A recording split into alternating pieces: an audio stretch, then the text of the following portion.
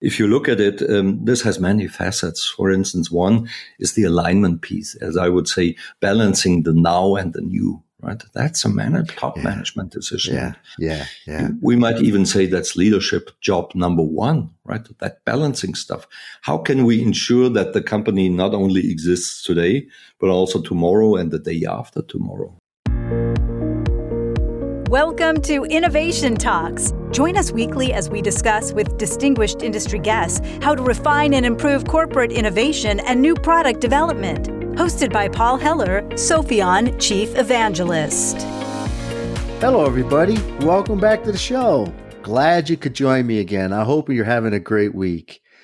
I was in a conference not too long ago and met Frank Matus. And when he gave a presentation, I thought, this is really great stuff. And then as I got to know a little bit more about Frank, I found out that he does more than just the topics that he was talking about on that one presentation.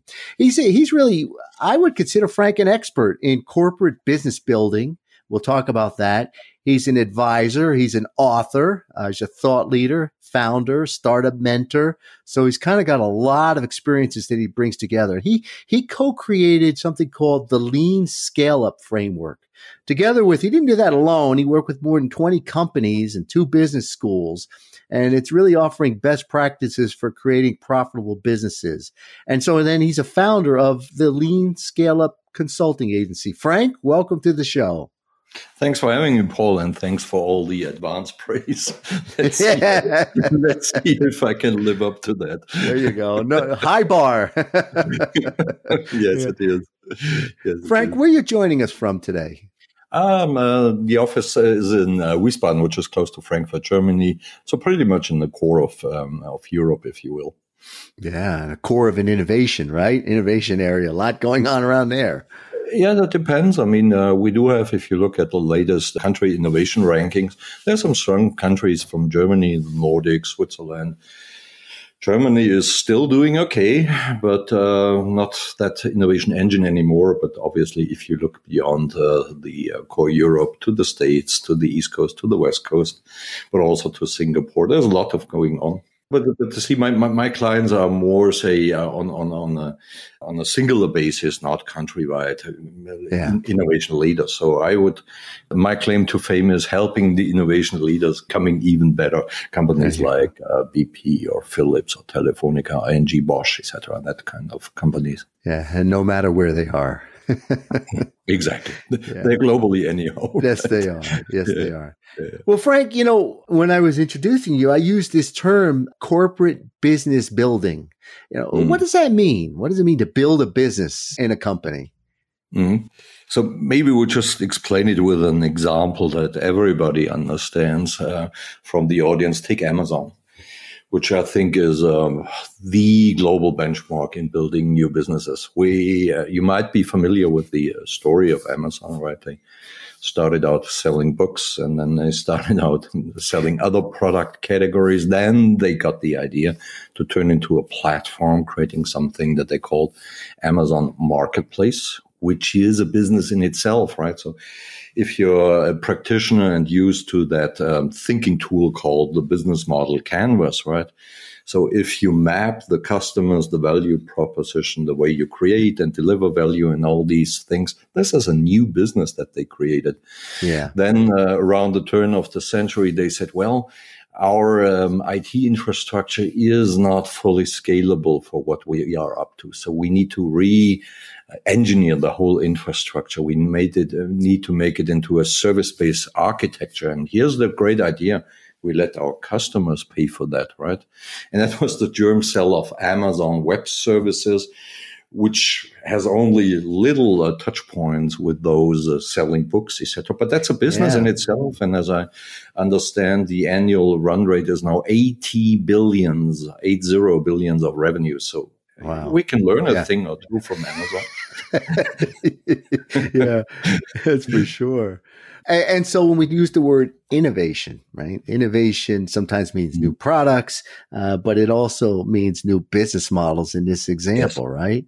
What type of companies are out there saying, you know what, we need to create a new business or a new business model versus just staying in our core of products?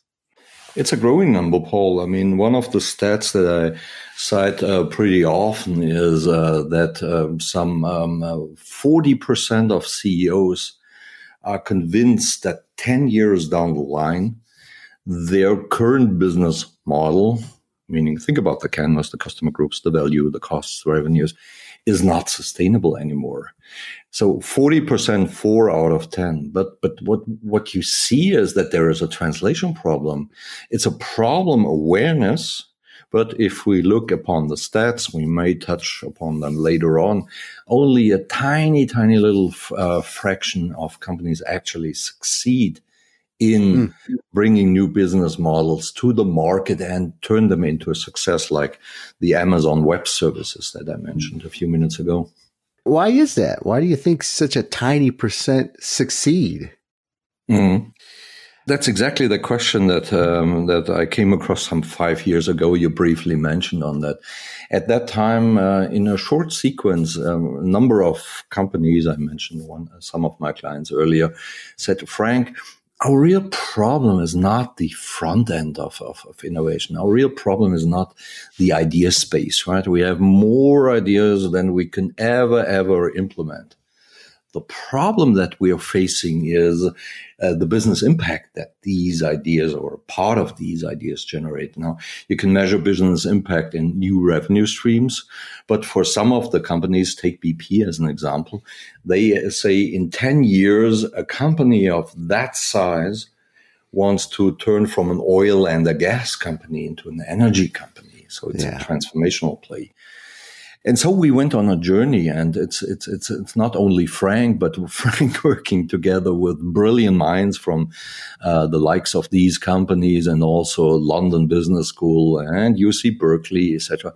We try to understand what's going on. And some 5 years ago, when this whole journey started, Paul, there was nothing really out there. Yes, there was academia saying ambidexterity. You need to separate innovation from operation. Let's do that. But they never spoke some 5 years ago how to connect the bits and pieces to create an unfair advantage, to reintegrate a scaled up businesses and these kind of things, right? And the large consulting companies did not have it on the radar screen either, right? So we really went deep. We started with a couple of case studies, some wins and predominantly losses from these companies. And we came to the conclusion, this is the fundamental insight, that as a company, you have to solve a system problem, right? You have two value creation systems under one roof, one corporate roof. You have a system that deals with the day-to-day business, right? I call it the red shirt system because these people work in the red oceans, right? You know that theory, comparable products, battling for the same customers, over the same channels, etc. Highly competitive. This is where 99% of the people work in. Delivering what they need to deliver in terms of sales, marketing, recruiting, procurement, you name it, etc. That's the one system. We know that this one system is very short-term oriented, quarterly figures, annual goals. It's very much process-driven, meaning an exact sequence of steps to be taken that ensure that yesterday's success recipe is being repeated over and over again, right? And if you're working in such a system, right, you do not want to take any personal risks. You do not want to. You do not collect career points. But on the other hand, you have a different system. I call it the blue shirt system, because these are the people that look for the blue oceans, right? And if we just go back to that Amazon Web Service example some minutes ago, it took them 11 years to become profitable, right? That's quite outside the typical corporate time frame, right? And there are a lot of unknowns there. So the Sinofin framework that was created in the 90s tells you exactly what to do. Today they call it agile, right? Build, test, measure, learn, repeat, and go along in here. And you inherently have to take risks. You have to dive into the uncertainties. So I think that makes it clear that these two systems are not compatible. And the problem is that the red shirt system, the day-to-day business, funds the blue business, right? The blue shirt business, right? So if there is ever a prioritization coming up, the company will inevitably stick to past success recipes and not going down the risky route to creating new stuff. Yeah, yeah. And you're really talking, in many cases, it might be additional businesses like Amazon, but it also could be transformational. My experience with a customer was in the food business, and there were a lot of, salty, sugary snacks. And now what the world is very interested in, healthy alternatives, right? And so if you don't have the right mix, or you never make that transformation, you become niche very quick, right? So very similar, long time to get there, right? Long-term transformation. And one thing that I would like to add is I think it's a very, very good example, Paul. Many people think that these new businesses are only about digital. No, this example shows it's about the business, right, that you create. Yeah. And it's not about being more or less digital and knowing how to spell blockchain and crypto. Right. Yes. Yeah. Yeah. Everybody talks about the digital transformation, and it is happening. I don't deny that at all. But there's also other transformations happening, especially companies that take the automotive industry, right? They've got to figure out how to be electrified, whether they like it or not. They're going that route, right? And if you don't figure it out, then you're compromised. Yeah, and take one of my clients as an example, tier one to the automotive industry, right? They're looking at this development that you just mentioned, and they do their forecast and say, we will lose X hundred millions of euros in the next 5 years because of that. So how do we fill the gap, right? They feel the heat, so to say, to become better in building these new businesses, to compensate for the expected losses that comes from the technological shift. Yeah, and fast. They don't have 10 years, right? No, they have 5. Yeah, yeah. So you mentioned a low percent, but do you know what do you have a number? What did you guys find? Definitely. And it's a sad story, Paul. The success rate in building sizable, profitable businesses is 3%. So in other words, to make that clear, is 29 out of 30 attempts from all of the companies that our audiences is coming from fail. And now imagine that huge amounts of fundings and budgets that go into these corporate and innovation activities and to break out of the box, right, to create something new, etc. Wow, that's a big, big problem. So how do we arrive at that figure? I think everybody knows that the success rate for what I call a greenfield startup. Paul, you and I get together, think about a new pizza delivery service, right? Find some VC money and off we go, right? So it's quite known that the success rate is around 10%. Yeah, higher. Now we find a couple of studies from the large consulting companies, the BCGs, the McKinseys, the Strategy Ants, and the Bains, etc. And they find, surprise, surprise, that the success rate of corporates trying to come up with new businesses that at least hit the market is not bigger, is not larger. It's 10 to 15%. Give or take a couple of percentage points. That doesn't may make a difference, right?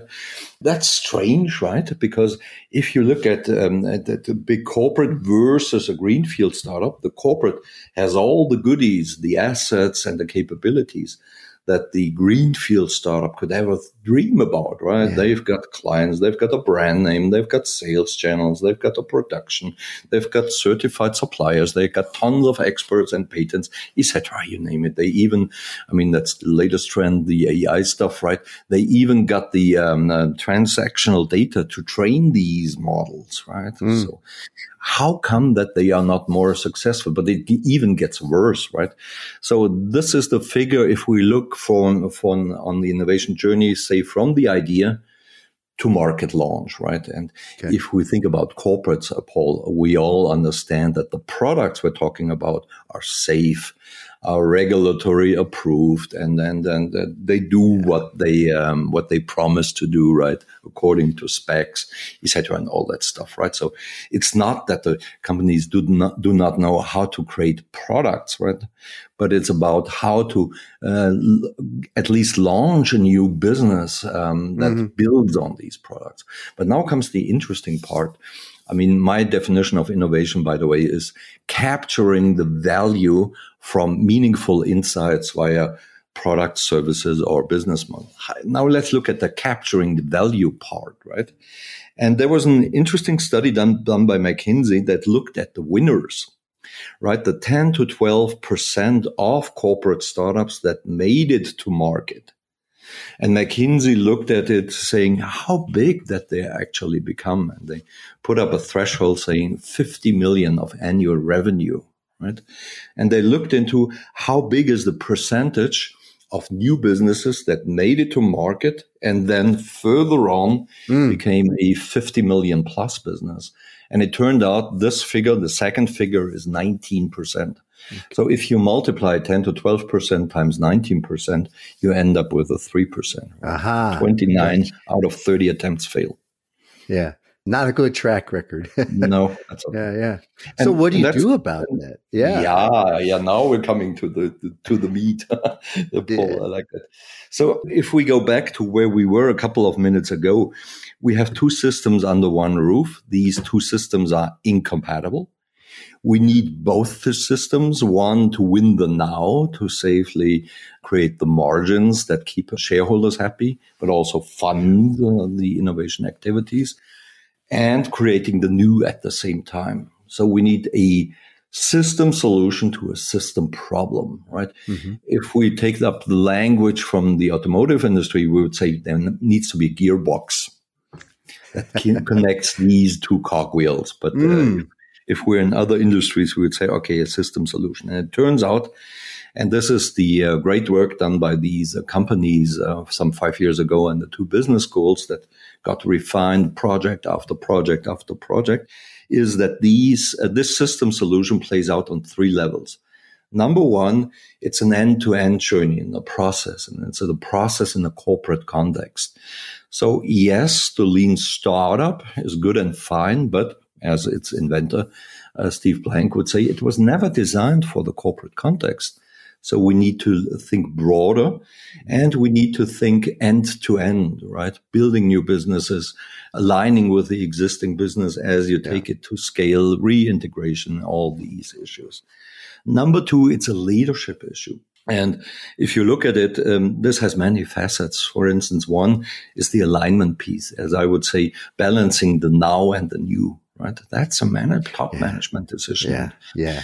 We might even say that's leadership job number one, right? That balancing stuff. How can we ensure that the company not only exists today, but also tomorrow and the day after tomorrow, right? Yeah.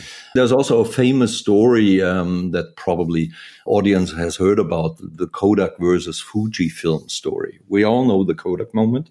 We all know what happened to Kodak. What few people know is that there was a company the same size, if you think about global market share, faced with the same challenge, called Fujifilm. Fujifilm now today is worth 20 times as much as Kodak. Why? Because they build new businesses. And the CEO said, well, when we embark to build those new businesses, leaving behind the silver-based photography, right? It became clear that this touched the soul of our company. Who are we? And the problem even was, as Mr. Komori, that's the name, would explain, is it was not a journey from A to B, but it was a question from A to question mark. So it's also about the soul of the company. And the third level of that system solution is the people level. Right.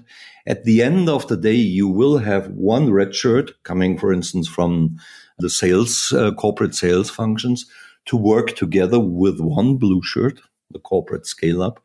But you find these people have different cultures, right? On the one side, they ask for 6 weeks of holidays and 37 hours of week. And on the other side, they burn the midnight oil. These are the main aspects. And obviously, it's much more operationalized below that.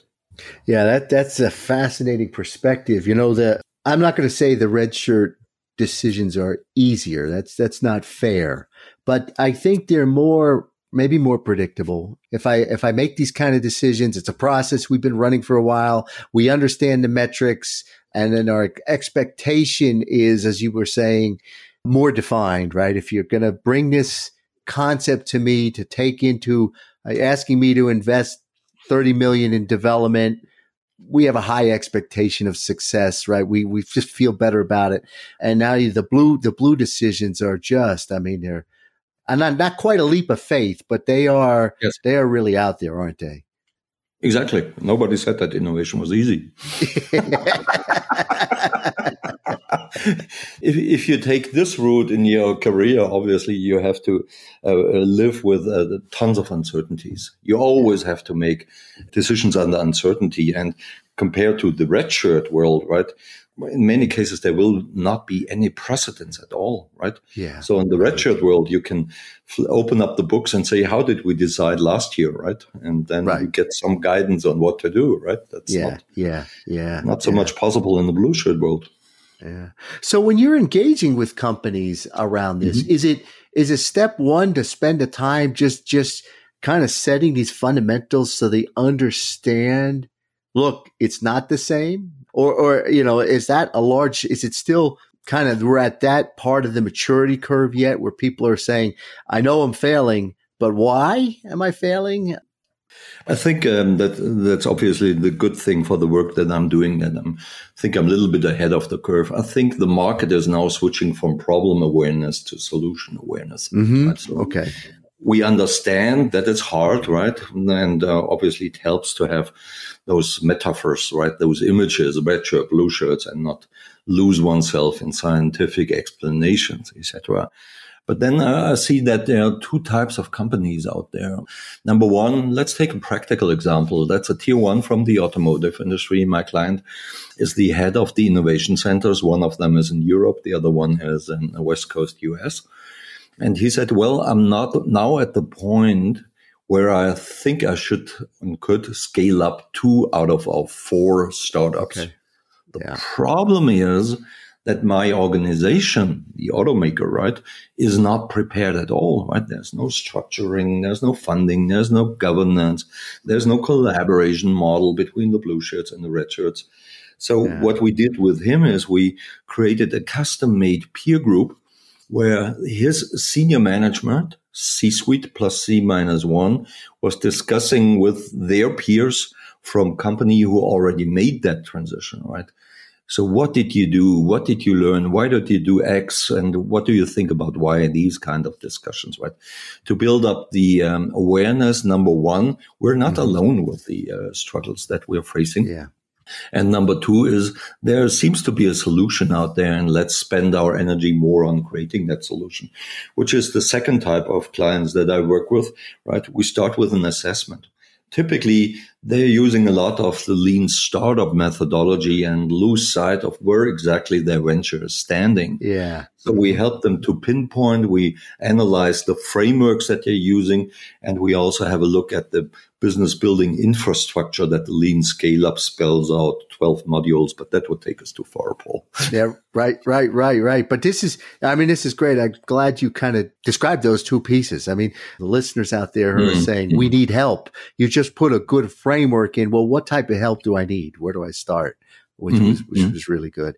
So Frank, you've written a number of books, working on books. Tell me about what you've been publishing and what you're working on. Mm-hmm. The first book that came out of the process that I did with these 20 companies and the 2 business schools, right, resulted in the first book. Think of it as a report from that process called Scaling Up Corporate Startups, was published 2018. It's not completely wrong what is in there, but 5 years is a long time, right? Mm-hmm. So I published the add-on, the Lean Scale-Up, right? This is when the brand name hit the public some 3 years ago, and it basically gives some insights into the solution, right? obviously this year, and there will be a follow-up, making that framework actionable for the practitioners, and also presenting a lot of case studies, right? I think that's what people are looking for. Okay, I can relate to that kind of analysis. I see the similarities to my situation. What do I do? All right. How do I get the ball rolling, and how do I take the middle management along, right, in that journey from now to new? New book is being co-created. So I'm working together with more than 100 of practitioners coming from all of the industries, and also half a dozen or so business schools. So there's a lot of validation going on. And I think when this book enters the market somewhere in fall, winter, it will be basically a real solid guidance for the practitioner who's looking for creating new businesses. Yeah. You know, some authors get to write something and it's just a rock and it stays for 10, 20, 30 years. You don't have that luxury because, as you said, this whole space is still evolving, right? It is 3% is a low number. And, as you figure your way around the 3%, you're going to keep learning and keep changing, keep evolving. So that's why I'm glad to hear you keep refreshing the material. Yeah. We will definitely put these books in the show notes, links to these books so people can find them. Yeah. Was there anything we missed, Frank, that at this point you'd say, geez, we should have talked about this, Paul? You didn't ask me, or we didn't. One thing, I mean, the audience may ask, okay, I understand that the company decides to launch its own startup, right? There might be one person with a lot of energy convincing senior management. There might be a great idea coming from entrepreneurship programs, or the R&D folks who created breakthrough technology. Now, how can we make a business out of that? That's the one track, the corporate startup track. But obviously, there's a second track, right? The company working together with these greenfield startups, right? The startups outside. And the question might be, does this apply to the world of external startups as well? And the good news is, yes, it does, right? Case in point, one of the, I mentioned BP, right? I helped BP to design BP Launchpad, which is their scaling up factory. And when you looked at the portfolio of companies that were being scaled up, right, with basically state-of-the-art approaches by BP Launchpad, you actually found more external startups, greenfield startups, than internal startups, right? But the logic, how you go through the validation steps, how do you conduct the scaling up, etc., is this very, very same. So I would like to add that part of the story then, Paul. Yeah, I'm glad you did, Frank. Great piece. Well, we could talk for hours, but I really appreciate you sharing some of these concepts, Frank. This is really, really great. It's a great launching pad. And, if people want to learn more, obviously we'll have links to the books, but how do they follow you? How do they track what you're doing? How do they get involved with? Yeah, first of all, there's leanscaleup.com, right? That's our website with the blogs and the framework and everything you would expect from that. And my main platform is LinkedIn. So please do connect with me on LinkedIn and publish regularly on LinkedIn. We also have monthly discussion forums with practitioners. And if you look, I always do a report out of what we discussed. So, for instance, the last topic was, how do you maintain stakeholder perseverance over a long period of time, right? And there was some great stuff in here. And obviously, if we're connecting on LinkedIn, this gets right into your feed. There you go. So you are a person that definitely should be connected to. So maybe after this, our session goes live, you're getting a lot of requests. Okay, looking forward. Which wouldn't be a bad thing. Yeah. Thanks for sharing all of that, Frank. I think I would love to have you back on the show as you get closer to launching the next book. So when you're ready for that, let's share that with the listeners and kind of Yeah, exactly. And maybe even have a kind of panel discussion with clients, right, who went through that process in here, and what did you learn, and these kind of stuff. Yeah. Great idea. Look forward to that. Well, Frank, thanks for stopping by. This was a great discussion. We will put links in the show notes to all the things we talked about. And well, I could say let's keep in touch, but I know we're keeping in touch outside of this because even I'm looking at your next book and some pieces and parts to it. You've graciously offered me the chance to participate in that along with the others. So thanks for that. Thanks for having me, Paul. So I hope you all enjoyed that. That's a great discussion. As you could tell, Frank is really, as I began with, a thought leader and a practitioner, and has some great advice. Reach out to Frank, connect with him, follow what he's doing, engage him in your company's discussions. I don't think you'll regret it. Really solid guy. And as you heard, he knows what he's talking about. I wish you all a great week ahead. Take care, everybody. Bye for now. Thanks for joining us this week for Innovation Talks with Paul Heller. If you enjoyed the show, please like and subscribe on Spotify, Stitcher, Apple, or wherever you listen to podcasts. For additional information on today's topic, check out Sopheon.com, Sopheon.com, where you will find plenty of innovation-centric content and corporate best practices. If you'd like to discuss anything with Paul or would like to get in touch with the show, email us at talks@sopheon.com.